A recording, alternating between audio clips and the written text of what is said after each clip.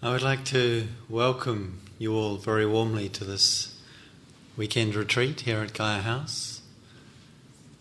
My name is Yanai, and I'd also like to introduce Kirsten, who will be assisting me on this retreat.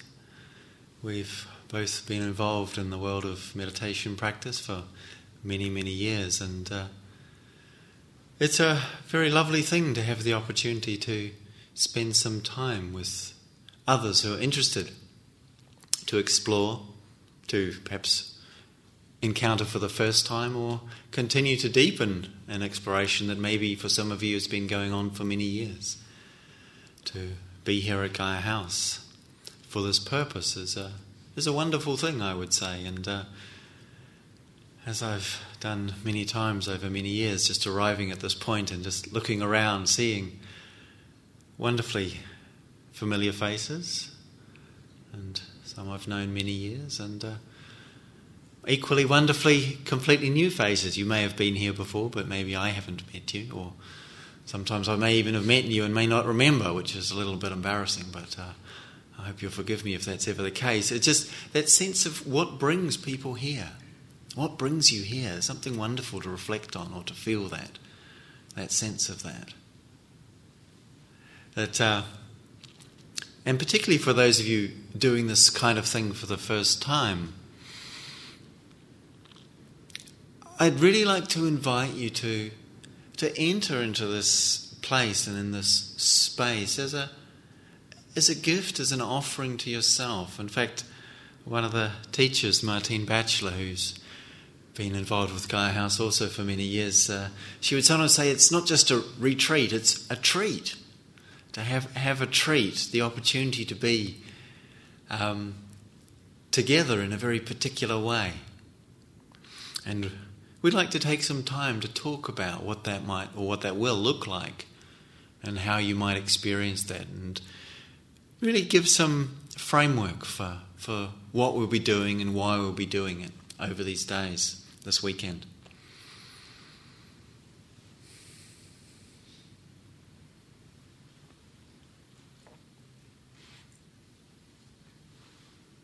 And it may be that you've come for many different reasons. It's maybe what prompted you to give up the opportunity for some extra pre-Christmas shopping on the weekend. That there are different motivations or intentions behind that. Or maybe it wasn't such a hard thing to give up another Saturday in a mall, desperately looking for things that were going to make people happy or ourselves happy. It's an interesting time of year, Christmas. The very great degree of weight it carries for us, this period of time, the time when we really feel like we want to be happy, we need to be happy, we want to get the things and the circumstances that will enable us to be happy, and how much pressure comes upon, particularly families, I think, and often families with children, but not just them, not just such people in such circumstances, to find what brings happiness, and the idea of the season of good cheer and festivity. And at this particular time, in the context of how the world is, what's going on, the various uncertainties, both in terms of the economics of our sort of Western, and not just our Western world, but certainly our Western world's economics, how that's doing, the ecology of this planet, and how that's doing, the state of peace and conflict in the world and all of that, we can see that there's an immense number of things that seems to bear upon or affect the quality of our lives, our degree of happiness or peace or well-being.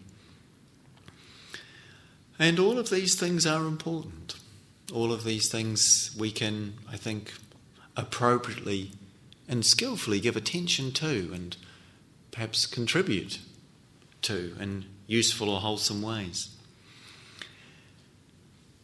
And yet, it's also true, and very much, I would say, an important truth that is very much at the heart of the spiritual life and spiritual teachings, is the recognition that all of those circumstances, the condition of the world, of the planet, of the ecology, of the economy, important as they are, there are other aspects and dimensions to our life that equally and perhaps even more profoundly contribute to our sense of happiness and well-being, to the degree to which we experience for ourselves a quality of peace,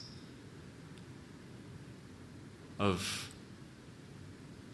connection, a quality of, we could say, happiness or contentment in life.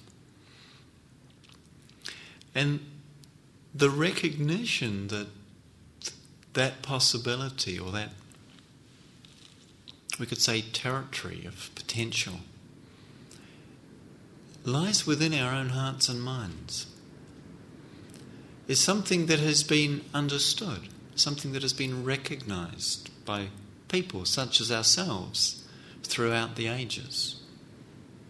And the taking of a period of time in order to give attention to our hearts and our minds and our bodies as a way of engaging usefully with our life in a way that can be transformative. This is it's not necessarily the most common weekend activity that we might find if we were to sort of analyse human activity over the ages. There are other things that people have probably spent more time doing in the last couple of thousand years or so. But at the same time as it's not what everybody's been doing every weekend, there's a really steady recording of people, reports and stories and teachings from people who have done what we're going to be doing this weekend, which is to take a period of time and step away from the normal activities and concerns of day-to-day life, the quite appropriate activities and concerns of livelihood, of relationships, of families, and taking care of the many things we need to take care of to live in this world. And in stepping away from all that, giving ourselves a really precious opportunity, offering to ourselves a immensely valuable gift of time and space to connect more deeply with ourselves, to explore more fully and directly what it means to be alive, what it means to be a human being with a heart and a mind and a body, and this remarkable capacity we have to be conscious and aware of what's unfolding in our life, coupled with the equally remarkable capacity we have for completely forgetting all about that and many other things that are important to us, and seeming to spend our days rushing from one thing to the next without rest or release. And somewhere between those two, we could say, extremes or polarities, this capacity we have for being conscious, for being aware, for being awake. This has more to offer to us than we might have imagined or conceived, and is very much the foundation for what we'll be doing here over this weekend. And at the same time, the fact that we can easily spend our lives rushing from one thing to the next, chasing after circumstances or experiences or possessions or relationships or whatever it is that we might believe is going to fulfill us or satisfy us. The fact that we do this and do it so enthusiastically, despite the fact that it doesn't necessarily seem to come to a swift or satisfying conclusion, this is something we'll equally be giving attention to. That taking time out from our normal activity to be on retreat, to engage in meditation, what this does is it gives us a chance to see more clearly what goes on. And what goes on here might not be all that different from what goes on anywhere else in your life, in terms of your inner experiences. But what will be possible is the opportunity to begin to see that, and to see the ways in which we can support our inner life, to to orient, to incline towards that which is wholesome and beneficial, that leads to well-being and happiness. And equally learning to orient or incline our inner life through how we engage with it, through how we meet it, through how we come to understand it, to incline that away from the patterns and the habits and the tendencies that so often entangle us in unskillful and unsatisfying patterns of behaviour, that we might recognise as unskillful or unhelpful and yet not know how to free ourselves from, and therefore continue to enact again and again and again.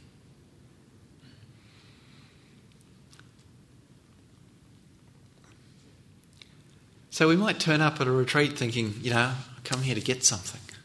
And quite reasonably and understandably, that we wouldn't turn up here because we want to get nothing, it would seem. And yet we can also usefully understand what a retreat is by reflecting on the rather wise, I would say, words of Jack Cornfield. And one such, Jack Cornfield is a senior teacher in the insight meditation tradition that is the sort of the foundation of the practice we'll be offering is coming from. And he once commented that people come to a retreat as if they're going to the general store, as if they want to kind of go and get all the things that they're missing and would like to have. And he said, actually, this isn't like going to the store. Being on a retreat, it's like going to the dump. Like coming here to get rid of or let go of those things you don't need anymore to carry around with you. So it's much more about releasing ourselves from that which we are not served by and do not need to maintain or retain.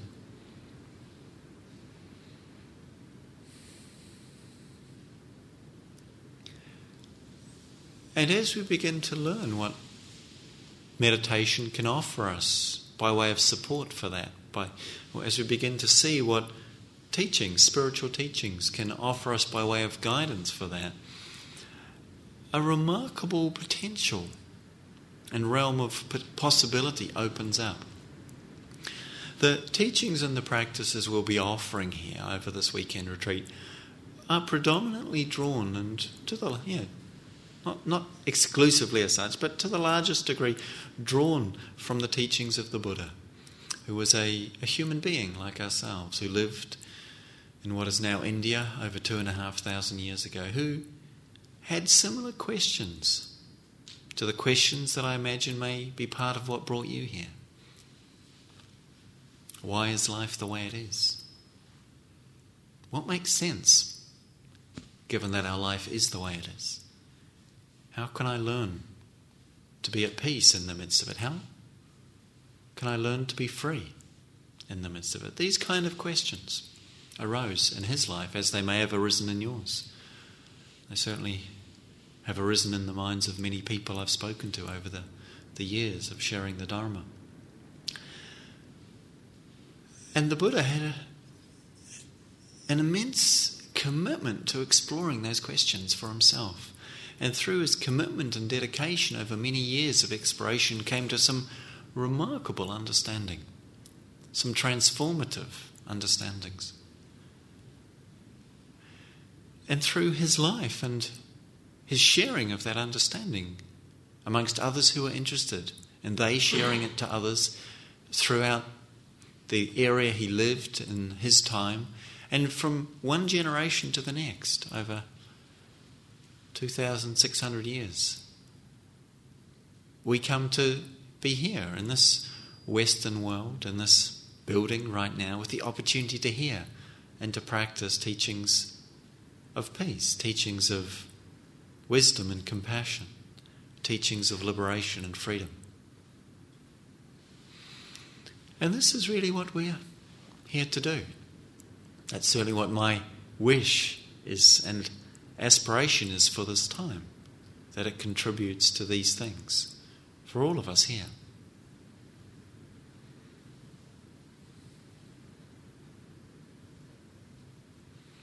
And that this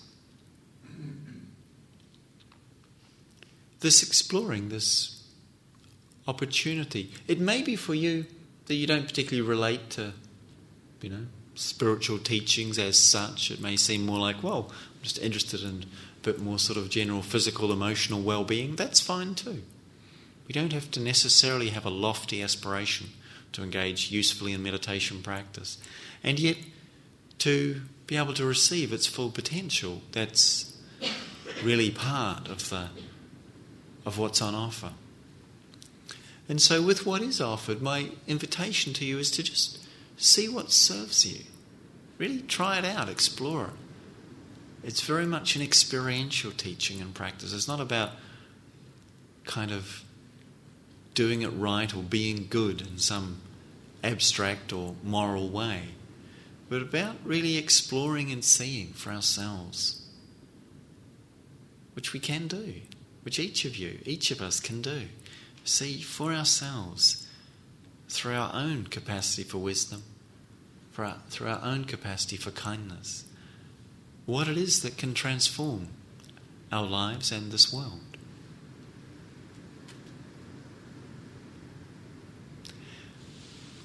And in order to support ourselves and to create the conditions which enable this to be possible or most supportive for this endeavour, there's various ways that we invite you to be here. And Kirsten's going to just speak a little bit about the foundations of the retreat in that regard. So I'll just pass the microphone over. Excuse the noise it's probably going to make. Maybe not too bad. Nearly not. Yeah. Maybe not. Can everybody hear me? Yeah. So welcome everyone. And just to begin, I'm really happy to be here, and I'm really looking forward to spend the weekend with you. And I would like now to speak a little bit about the conditions we try to create together here during this weekend to really facilitate this process of exploration, opening. Yanai wrote in the retreat description, opening to the way things are, and I would like to add the word opening to the way things really are. And maybe even being willing and able to put question marks behind very dear held beliefs about ourselves, how we are, how we always have been, how we always will be, and about how the world has been and will be. And what do we need to actually create an environment where we can feel safe enough to explore very deep questions about ourselves and the world we live in? And in which we can open up to things in a really new way. And there are some ingredients which have been long tested, applied many times in the last 2,500 years. And one of it is silence. So really we encourage you during this weekend to maintain what is called by the Buddha noble silence, which I really like. Noble silence. It's ennobling to be silent. And really not to try not to see it as something, really heavy and joyless, but really space you are giving yourself. And again, for myself, I find it so amazing how much silence actually helps you to quieten down, silencing the mind, and to actually explore deeper into what is going on. So silence as a gift we give to each other during this weekend. And again, there are some traditions where you are not encouraged to even look at each other, so you keep really very, very inside yourself. And we don't have to do this here in Gaia House. So if you feel moved to smile at someone, please do so.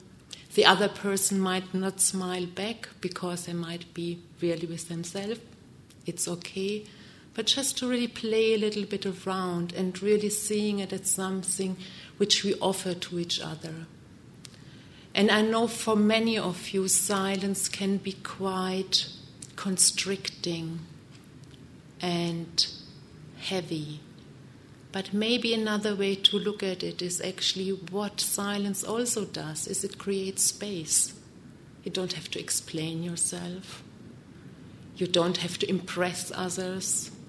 You don't have to tell your story. Just what a freedom. I don't have to tell my story about what I'm doing, what I did before, what I'm going afterwards. Oh, it can be a real relief, just being here with each other. And the second very, very important ingredient of this weekend will be the 5 precepts. And the manager mentioned them already very shortly in their opening talk. And I have to now, I still need notes for my introduction. And the 5 precepts are, as it was mentioned before, it's not to kill. And of course, we don't kill each other here on the retreat. Of course, it's very obvious. But also to really look how very, very habitually, we are bothered by an insect, by a fly, by a spider, and batch, just do it. We don't even think about it. And it just questions this. It's actually including every living being on the grounds and in this house. To be really very, very aware of how we habitually just try to get rid of something which annoys us. The second one is not to take what has not been given. Again, makes complete sense, You don't want that things vanish, that they're taken by other people. The third one is not to lie or engage in false speech. Okay, this is not maybe one of the primary precepts because you don't speak with each other, but also look, how do you actually speak to yourself? Do you tell yourself the truth about yourself and about others? Just explore it, be curious about it. The inner dialogue, which most probably will be going on quite consistently during the weekend, I expect. And the fourth one is not to indulge in sexual misconduct. So during the retreat, actually, during the weekend, we asked you to refrain from any sexual activities. And again, not out of some moral standpoint that it isn't right to do so, but really inviting you to stay with yourself and to explore this aspect of your life, which is a huge aspect of each of us. Even if we don't have a sexual relationship, it's quite a big aspect of human life. How do we relate to it? It can be very, very interesting. And the last one is not to take any drugs or any substances which intoxicate the mind. And of course, if you are on medication which you need to take, please continue doing so, but no alcohol and no any other substances during this weekend. Because what we want is to explore our mind as it is, clear and pristine. And these 5 precepts are really not commandments in the sense of thou shalt or you must not. What I really like to call them is like 5 trainings. It's like it's an exploration into these aspects of our lives, and very often we act out of a very habitual patterns. We violate these precepts out of habitual patterns, and to just explore this, what is going on here? Want to get rid, just telling a lie because it's easier, and just to be interested about it and not getting down on yourself.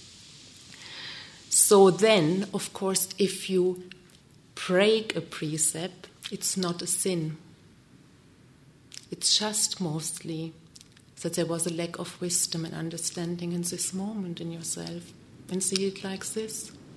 You won't be damned to eternal hell. But say, oh, yeah. What happens there? What happens there? And for me, I can definitely say the exploration of the 5 precepts can get in deeper and deeper levels, and it can be really quite revealing if you don't see them as something thou shalt do, but really as like curiosity, interest, questioning. Is this wisdom expressing itself, or is it fear, anger, and illusion expressing itself? What is going on? Does it lead to happiness? Does it lead to unhappiness? So, and the last ingredient, very, very important also, is simplicity. Will be very simple during this week, and on one level in the outer world, Gaia House, it's not a 5-star hotel. The food is not French haute cuisine. It's very delicious food, but it's quite simple. There is a schedule. All you do, basically, is very simple activities, and keep it like this. You don't have to make any major decisions for this weekend. Can be scary, can be a real relief. Just try to follow the schedule. It's very simple. Walking, sitting, standing, eating, walking, nothing else to do.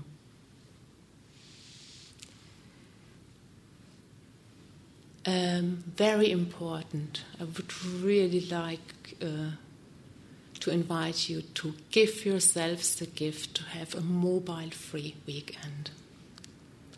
So if you need to do any calls before the retreat starts, to actually deal with anything which is still pending and you have to finish it off, do it tonight and then turn off your mobile and put it away. What a relief again.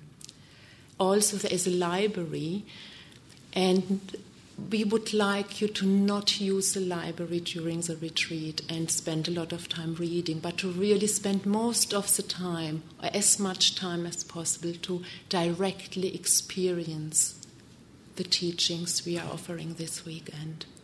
So you will have time to read later.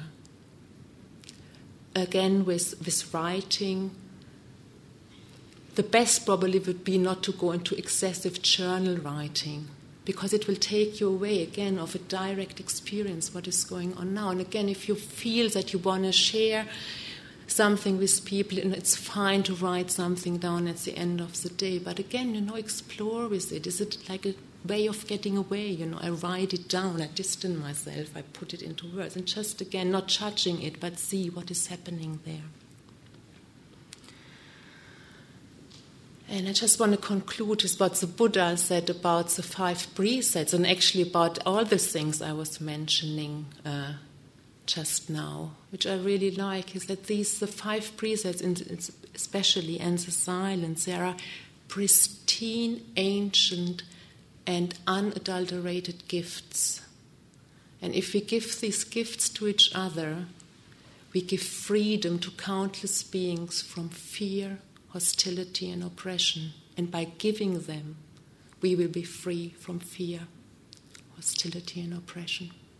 Okay. Thank you very much, and have a nice retreat.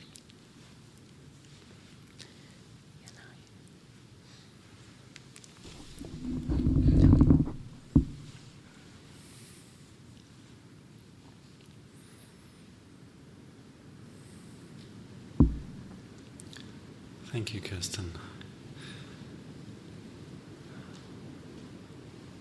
So we have this place. Gaia House has been a place of spiritual practice for many years, longer than just the 12 years it's been our retreat centre, having moved here after 12 years at Vicarage just across the way in Denbury. There's a sense of support that comes to us from our environment and the retreat centre, this hall where people have been sitting doing meditation for days and weeks and months and years over the last 12 years and beyond. A sense of sort of peacefulness and calm in the grounds around here. There's sort of an outer environment here that's supportive to what we're doing, that's been built up over the years. And then we contribute to that also by creating the community environment, just as Kirsten has said. the silence, the precepts, the simplicity. And when we have that, we have a place and we have a community, environment that we've established, then we can begin to engage in meditation in a way that's meaningful and useful. We have a foundation for it. And this weekend is a meditation retreat. We will be, for the most part, engaging in meditation. So I'd just like to speak a little bit about what we mean when we say meditation, what that looks like from this point of view. It's easy to imagine that meditation is something done sort of sitting cross-legged, very upright, looking, austere or possibly spiritual, and perhaps somewhat like the images of the Buddha and Kuan Yin, who's a embodiment of compassion in some of the Buddhist traditions here, and sort of have some idea that that's what meditation's supposed to look like, very calm, serene, peaceful.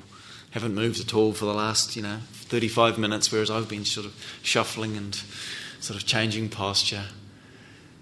And although what that represents, that stillness, that uprightness, is something very true and useful, meditation in its essence is about something very simple and immediate.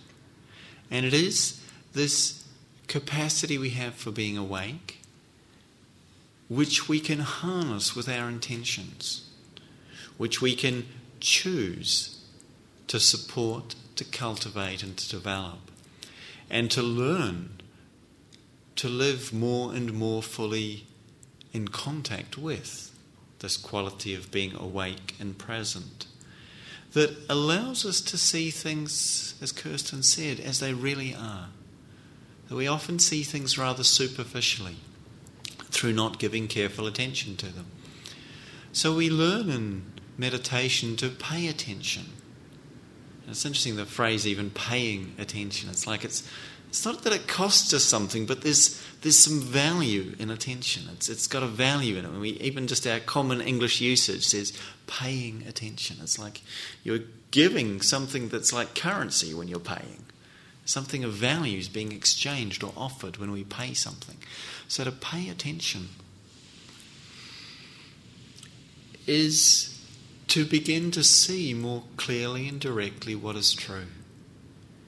To be able to see through our tendency to misconstrue or misconceive our experience based on a rather fleeting and shallow attentiveness that tends to more skip over the surface rather than rest and steady ourselves and our attention in a way that allows it to penetrate more deeply into experience. So meditation is really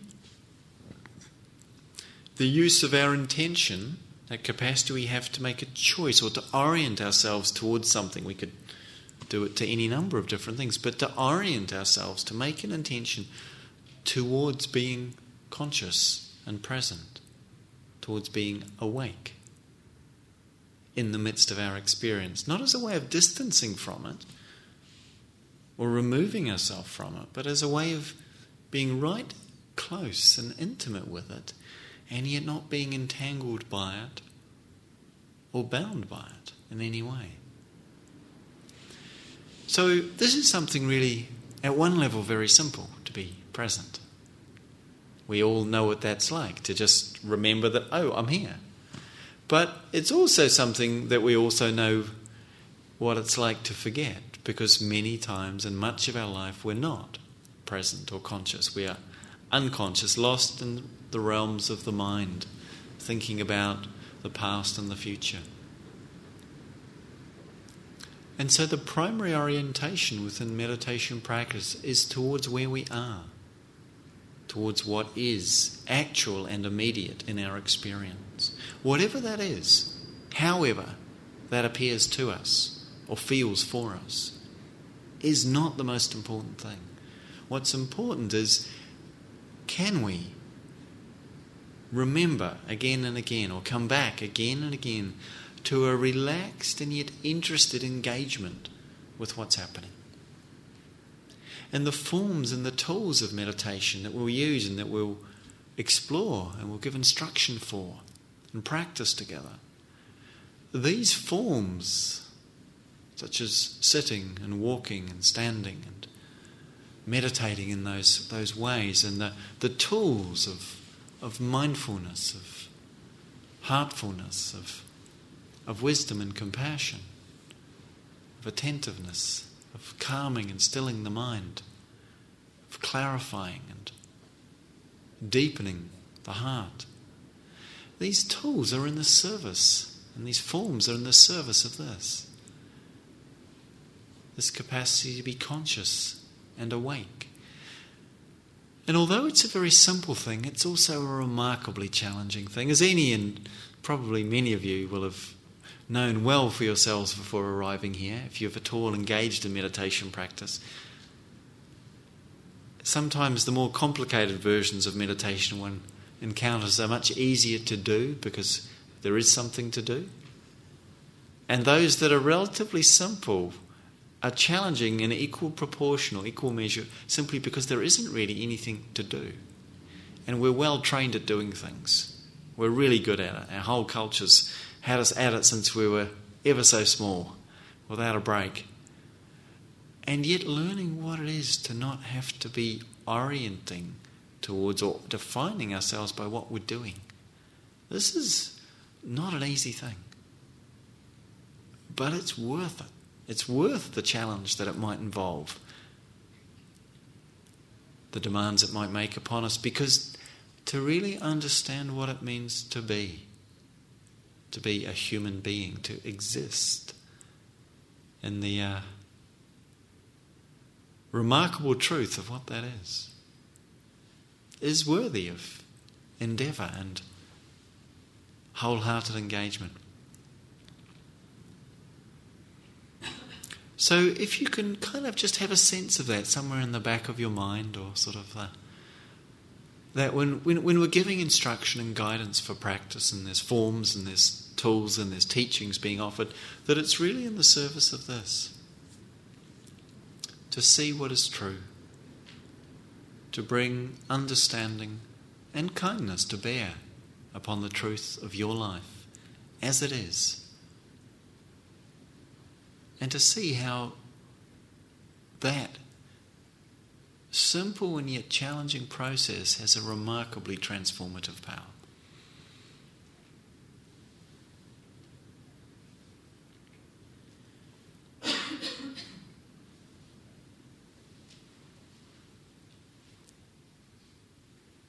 It's useful to come on a retreat as if we might imagine ourselves going on a journey. Actually, we're not going anywhere.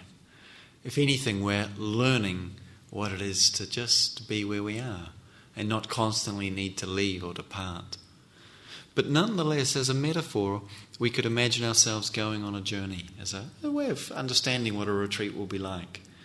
And whether or not you've done many such retreats, short retreats or long retreats, or equally if this is the first time you're doing anything like this, it tends to be that we come with certain expectations as to what's going to happen and how it will be, or what's not going to happen and how that will be. And if you've travelled at all, you've probably encountered and probably explored the wisdom of travelling light, to see that how the things we carry with us when we journey tend to sort of drag behind us and weigh us down. And to travel lightly in a journey of meditation, practice, is to not carry too many expectations or demands. Not to come with too many projects that you feel you need to complete or fulfill. To not be here in order to fix or sort out too many things about yourself or the world. Such transformation may well be part of your journey. And there's certainly nothing wrong with aspiring and wishing for such particular forms of transformation that we might feel our life needs. But to also just trust in your life and to learn to be present is simply to learn to trust wholeheartedly, absolutely and unconditionally in our life. That's what it asks, that's what it requires, to trust our life as it is. To do so, to learn to trust that deeply and wholeheartedly our life is to come quite naturally to rest. Not that life stops moving and changing and unfolding in all the different ways that it can, but that something within us that may have been driven to keep moving, rushing, changing, pursuing, can somehow quite organically come to rest. And so, taking this time, not to produce results that you're going to take home and tell your friends about, and impress them with your exploits and achievements and miraculous spiritual experiences. Although all of those things can be part of your retreat, they may or may not be.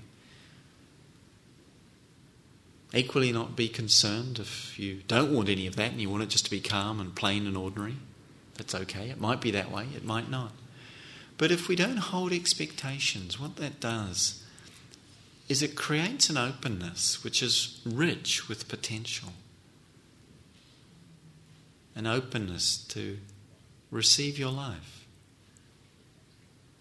And to see that that which we most long for in our hearts, and although we might conceive and describe it in many different ways, or maybe we don't conceive or describe it at all, but whatever it is and however it is that we relate to it, there is that inner human being in human life, that stream and that movement that seeks for peace and freedom. Or we might call it truth or God, or we might not put a word on it. But all that we, in the depths of our heart and our being, do seek or yearn for is to be found right here. When here is understood not to be a specific circumstance that we have to produce or situation that we have to engineer, but here is understood to be the nature of what we're abiding in. The nature itself of what is abiding at all. That we could understand to be what we are.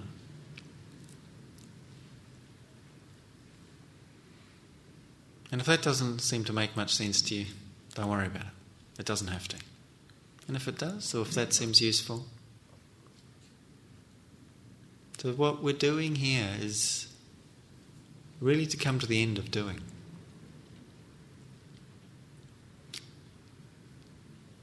And to see what that reveals.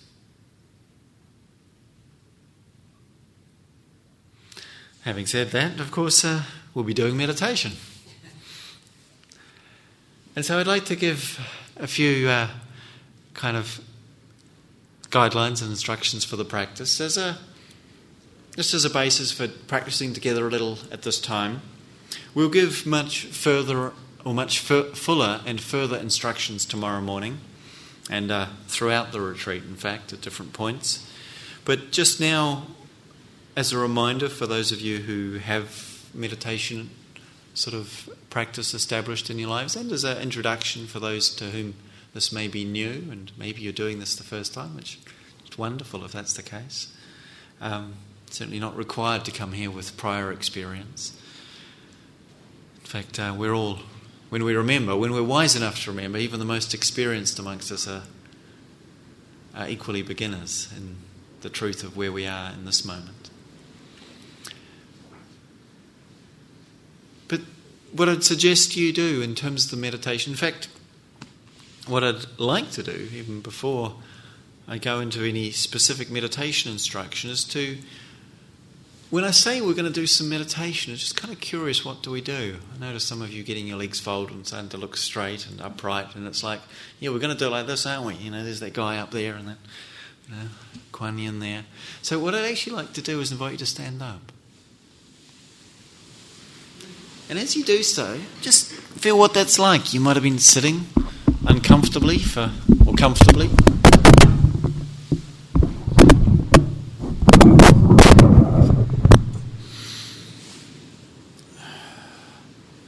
Just notice what it's like to move your body. If there's any sense of release or relief or enjoyment even of the fact that it's not sort of still. You can feel if you want to move your shoulders or lift your arms up or stretch a little bit. If you're paying attention while you're doing this, it's meditation. If you're not, it's not. So it's not to do with what you're doing. It's to do with whether you're interested in being conscious and connected. Just checking actually, can you still hear me at the back? Because I'm not sure if it's coming through the speaker anymore. Yeah. It is? Good, great. And so what supports the meditation is the intention towards our own quality of connection and our well-being. There's a certain kindness and gentleness that's almost always helpful in meditation practice, even though there are times when one needs to be quite, we could say, fierce in one's commitment, that needs to come always from a sense of real caring for our well-being. So just as you move your body, and you might have something else you want to do, so just listen to your own sense of what your body needs to do right now. And just stretch or move or stand still if you like, without going anywhere, because we'll be sitting down in a moment or two. But when you've done what you feel like you need to do, or you'd like to do with your body, and it feels comfortable, or you can just allow yourself to stand still for a few moments, or come to stillness in your standing position. And notice what it's like to feel your body standing here.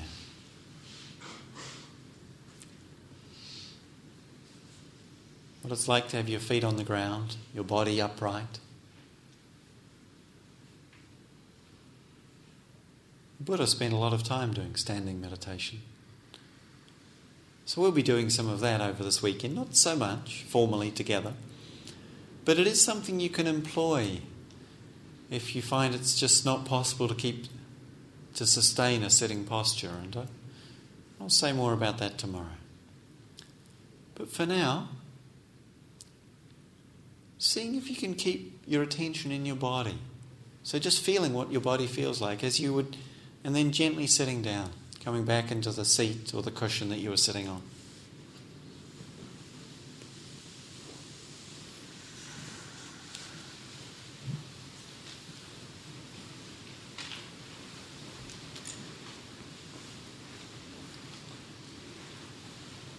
And as you go from standing to sitting,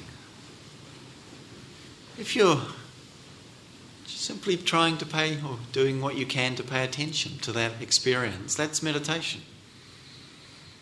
If you're not, then it's not. It's quite simple. And so the meditation doesn't necessarily begin when we sit down on a cushion, but it might do, because if until that moment we didn't have any intention to be present, then that's when it began. But it is that intention that makes the difference. I hope I'm not sort of labouring the point too much. Excuse me if I am. Maybe you missed it because I had the microphone pointing at the ceiling, so that's all right. Having arrived in the sitting position, just take a moment to feel the quality or the sense of what your body feels like as it rests on the ground.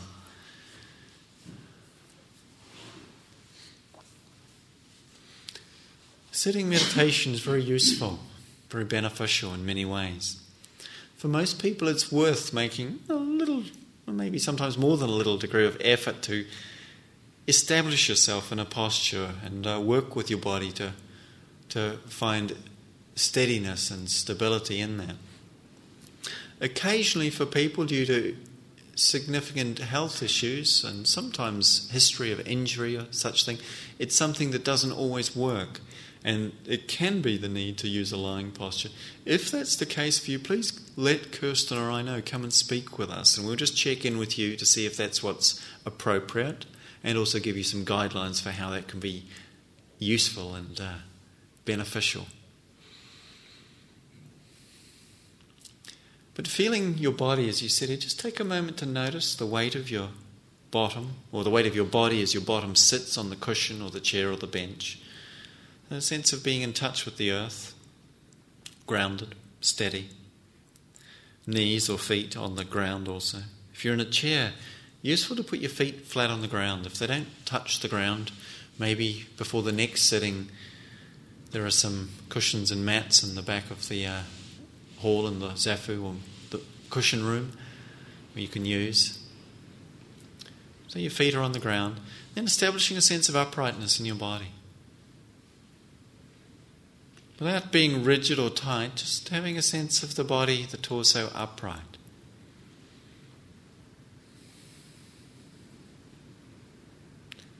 And with that quality of uprightness and alertness in your body, you can relax around all those places that don't need to be upright or hold you up right now. So noticing if your face is tight or if there's tension in the jaws or the eye, around the mouth or the throat.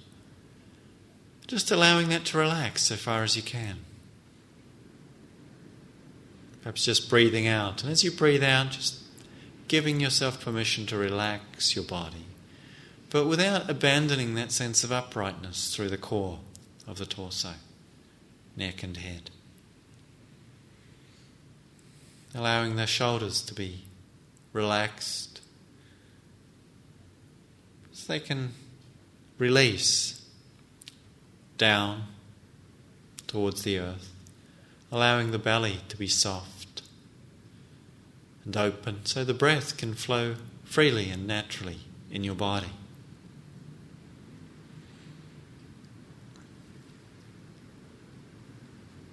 And bringing your attention to that experience of breathing in and breathing out. Directly connecting with the sensations you experience in your body that allow you to know, that reveal to you, breathing is taking place. As the air is drawn in through the nostrils and down the throat into the lungs, with the chest expanding and the belly rising on the in-breath. And then on the out-breath, as the belly falls and the chest contracts and the air is moved up through the throat and out through the nostrils. Just being in touch with that whole experience, breathing in and breathing out. Allowing that experience to be a place of resting your attention, of establishing a conscious connection with where you are right now, with your experience right here, just as it is. Allowing the breath to be just the way the breath is for you right now. And not thinking about it so much or analysing it, evaluating it, but just experiencing it directly. One breath at a time.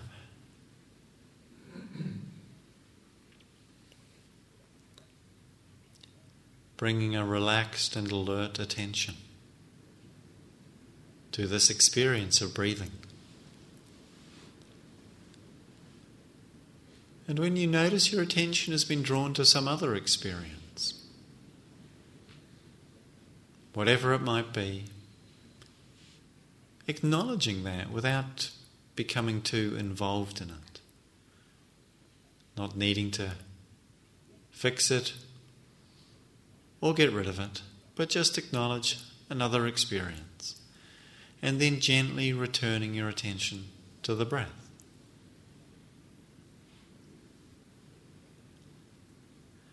In this way, cultivating a sense of simple and conscious presence, being mindful of this immediate experience right here.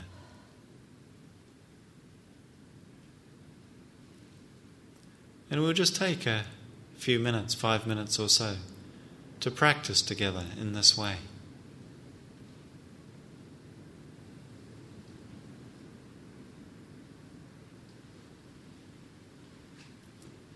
Mindfully breathing in.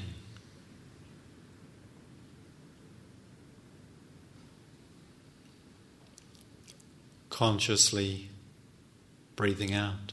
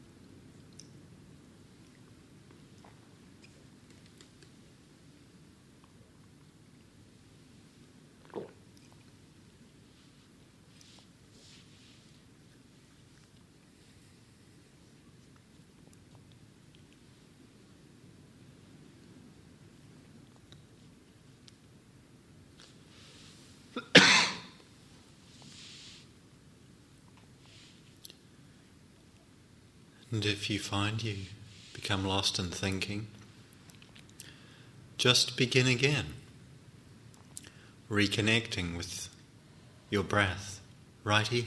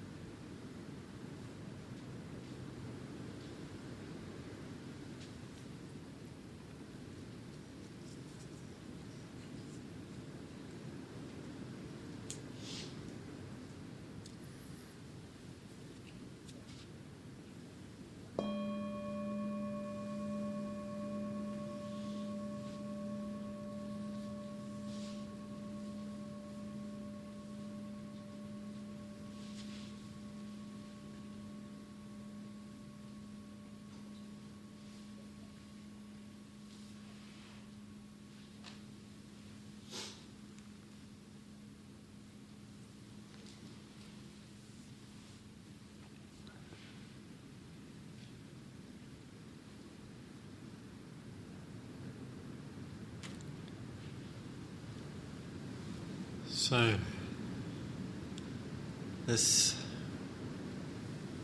retreat is underway, and just want to add a few practical pieces to what we've already said.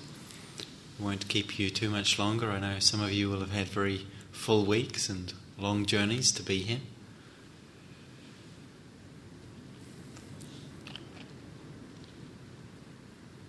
So just in terms of completing things, as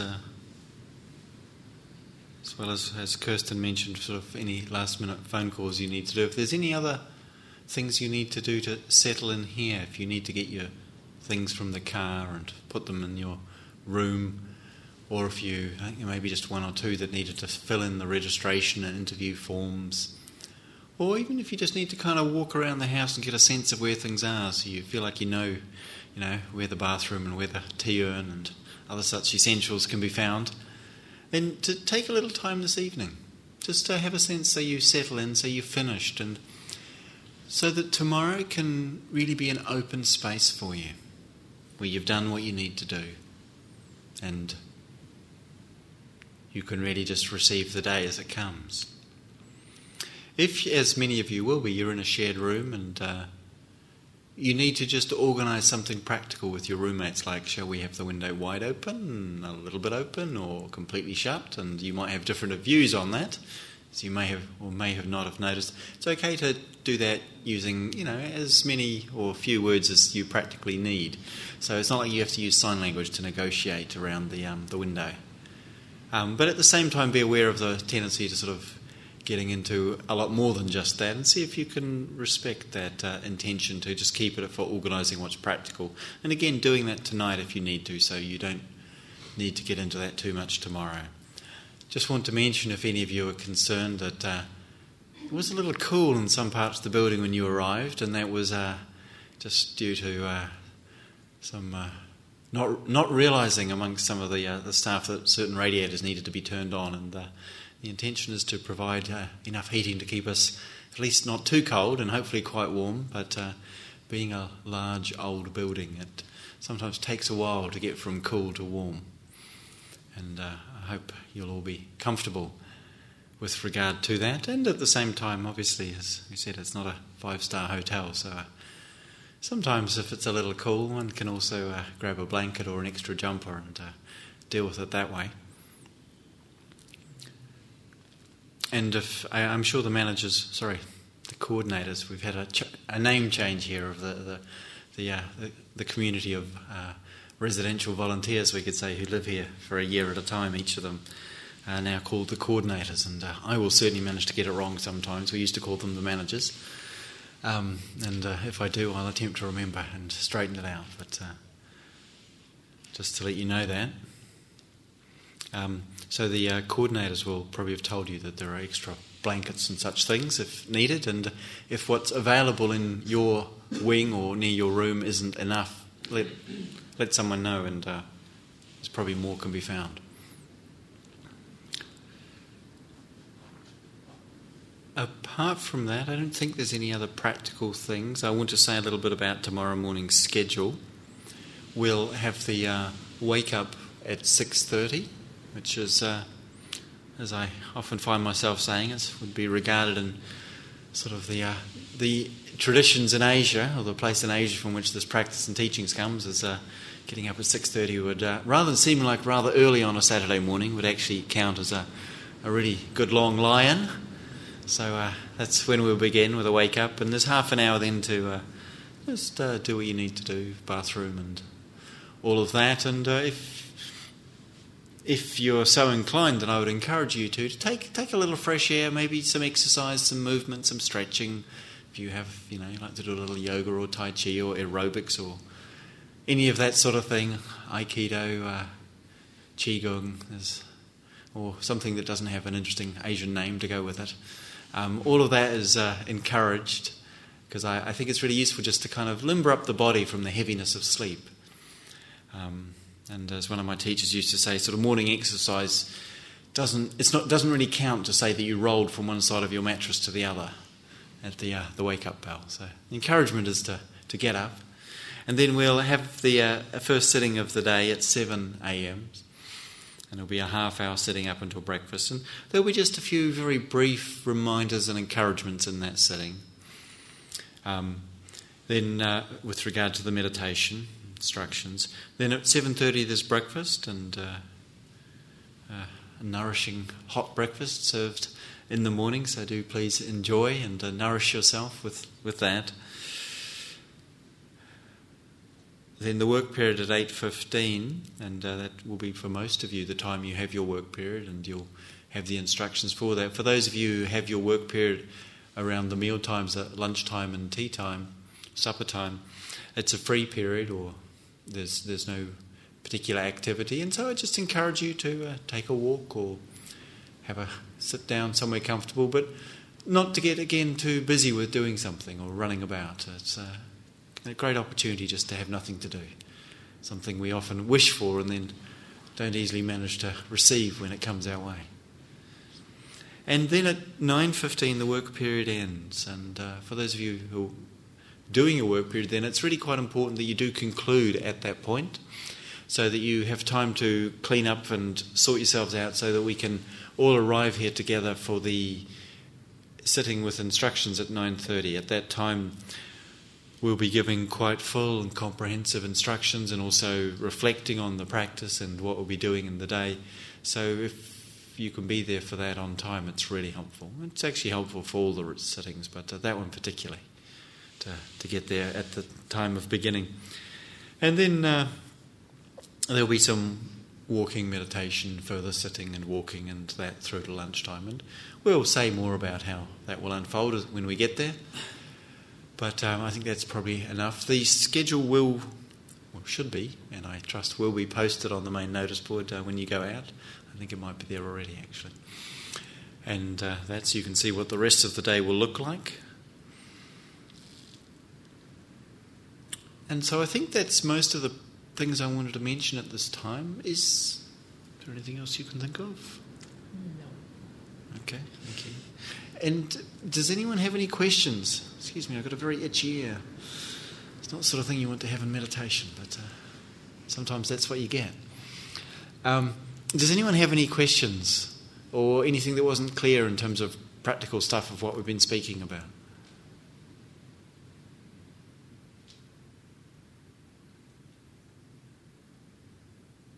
Great.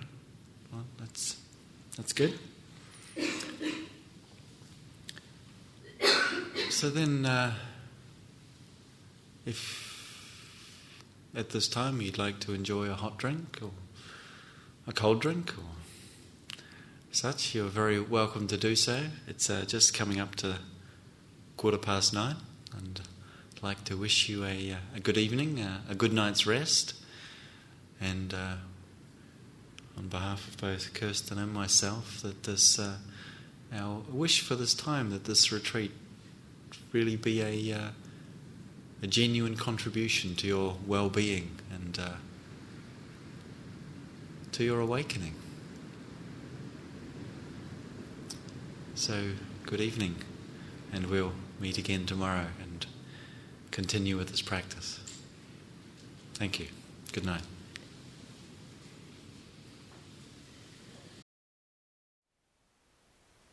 Thank you for listening. To learn how you can support the teachers and Dharma Seed, please visit dharmaseed.org/donate.